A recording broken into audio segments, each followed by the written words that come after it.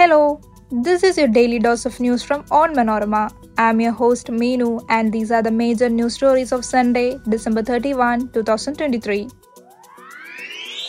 Central government banned Jammu and Kashmir-based pro-Pakistan separatist organization Tehreek-e-Hurriyat under UAPA for fomenting terrorism and spreading anti-India propaganda in the Union Territory. Israeli Prime Minister Benjamin Netanyahu sought complete control of the Gaza Strip border corridor with Egypt to ensure demilitarization of the area as his military pushed deeper into central and southern Gaza. ISRO will launch its first X-ray polarimeter satellite on Monday. The satellite will offer insights into celestial objects like black holes. Congress leader and MP Rahul Gandhi verbally attacked Prime Minister Narendra Modi a day after wrestler Vinesh Phogat returned her Khel Ratna and Arjuna Award. Rahul said the PM is a guardian of the nation and it hurts to see such cruelty on his part.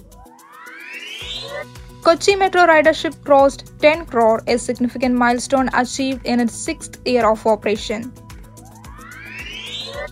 Let's get into the details. The central government on Sunday banned the Jammu and Kashmir-based pro-Pakistan separatist amalgam Tehreek-e-Hurriyat under the Unlawful Activities Prevention Act or UAPA. Announcing this decision, Union Home Minister Amit Shah said the group was found spreading anti-India propaganda and continuing terror activities to fuel secessionism in Jammu and Kashmir. According to Shah, under Prime Minister Narendra Modi's zero-tolerance policy against terrorism, any individual or organization found involved in anti-India activities would be thwarted. The banned group, Tehreek-e-Hurriyat, was earlier headed by deceased separatist leader Said Ali Shah Gilaini, who was succeeded by Masrat Alampad, but is also known for his anti-India and pro-Pakistan propaganda. But is currently in jail, and his party, the Muslim League of Jammu Kashmir, was declared a banned organization on December 27. Israel Prime Minister Benjamin Netanyahu sought complete control of the Gaza Strip border corridor with Egypt to ensure demilitarization of the area as his military pushed deeper into central and southern Gaza. Netanyahu refused to elaborate, but if accomplished, such a move would mark a de facto reversal of Israel's 2005 withdrawal from Gaza, placing the enclave under exclusive Israeli control after years being run by the Palestinian militant group Hamas. Almost all Gaza's 2.3 million residents have been forced from their homes by Israel's 12-week assault, triggered after Hamas and AL groups killed 1,200 people and captured 240 hostages in a rampage in southern Israel on October 7. The offensive has killed at least 21,672 Palestinians, according to health authorities in Gaza, with more than 56,000 injured and thousands more feared dead under the rebel.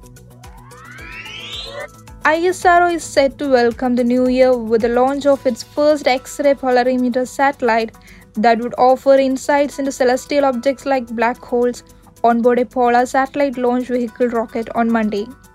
The launch comes after the success of its Gangayaan test vehicle D1 mission in October.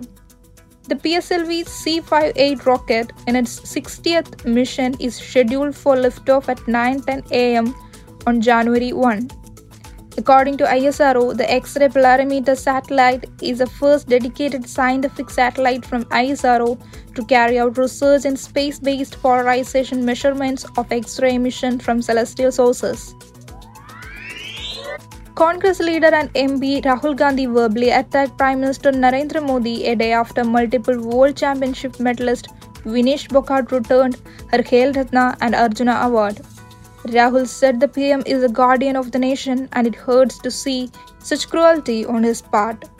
Rahul's attack came a day after multiple World Championship medalist Phogat returned her Khel Ratna and Arjuna Award, keeping the two awards lying in the middle of Kartavya Path after the Delhi police stopped her from reaching the Prime Minister's office. Phogat decided to return the awards to the government, saying such honors have become meaningless at a time when wrestlers are struggling to get justice.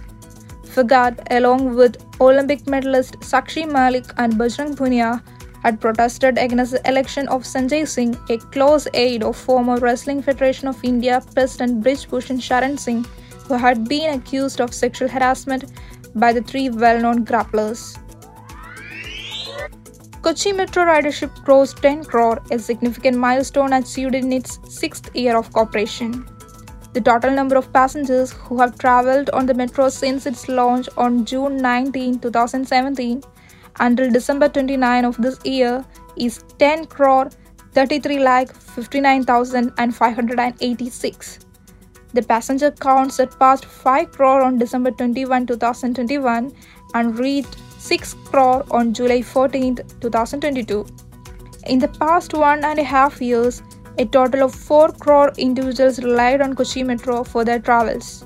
The average daily passenger count in January 2023 was 79,130, which increased to 94,000 in December.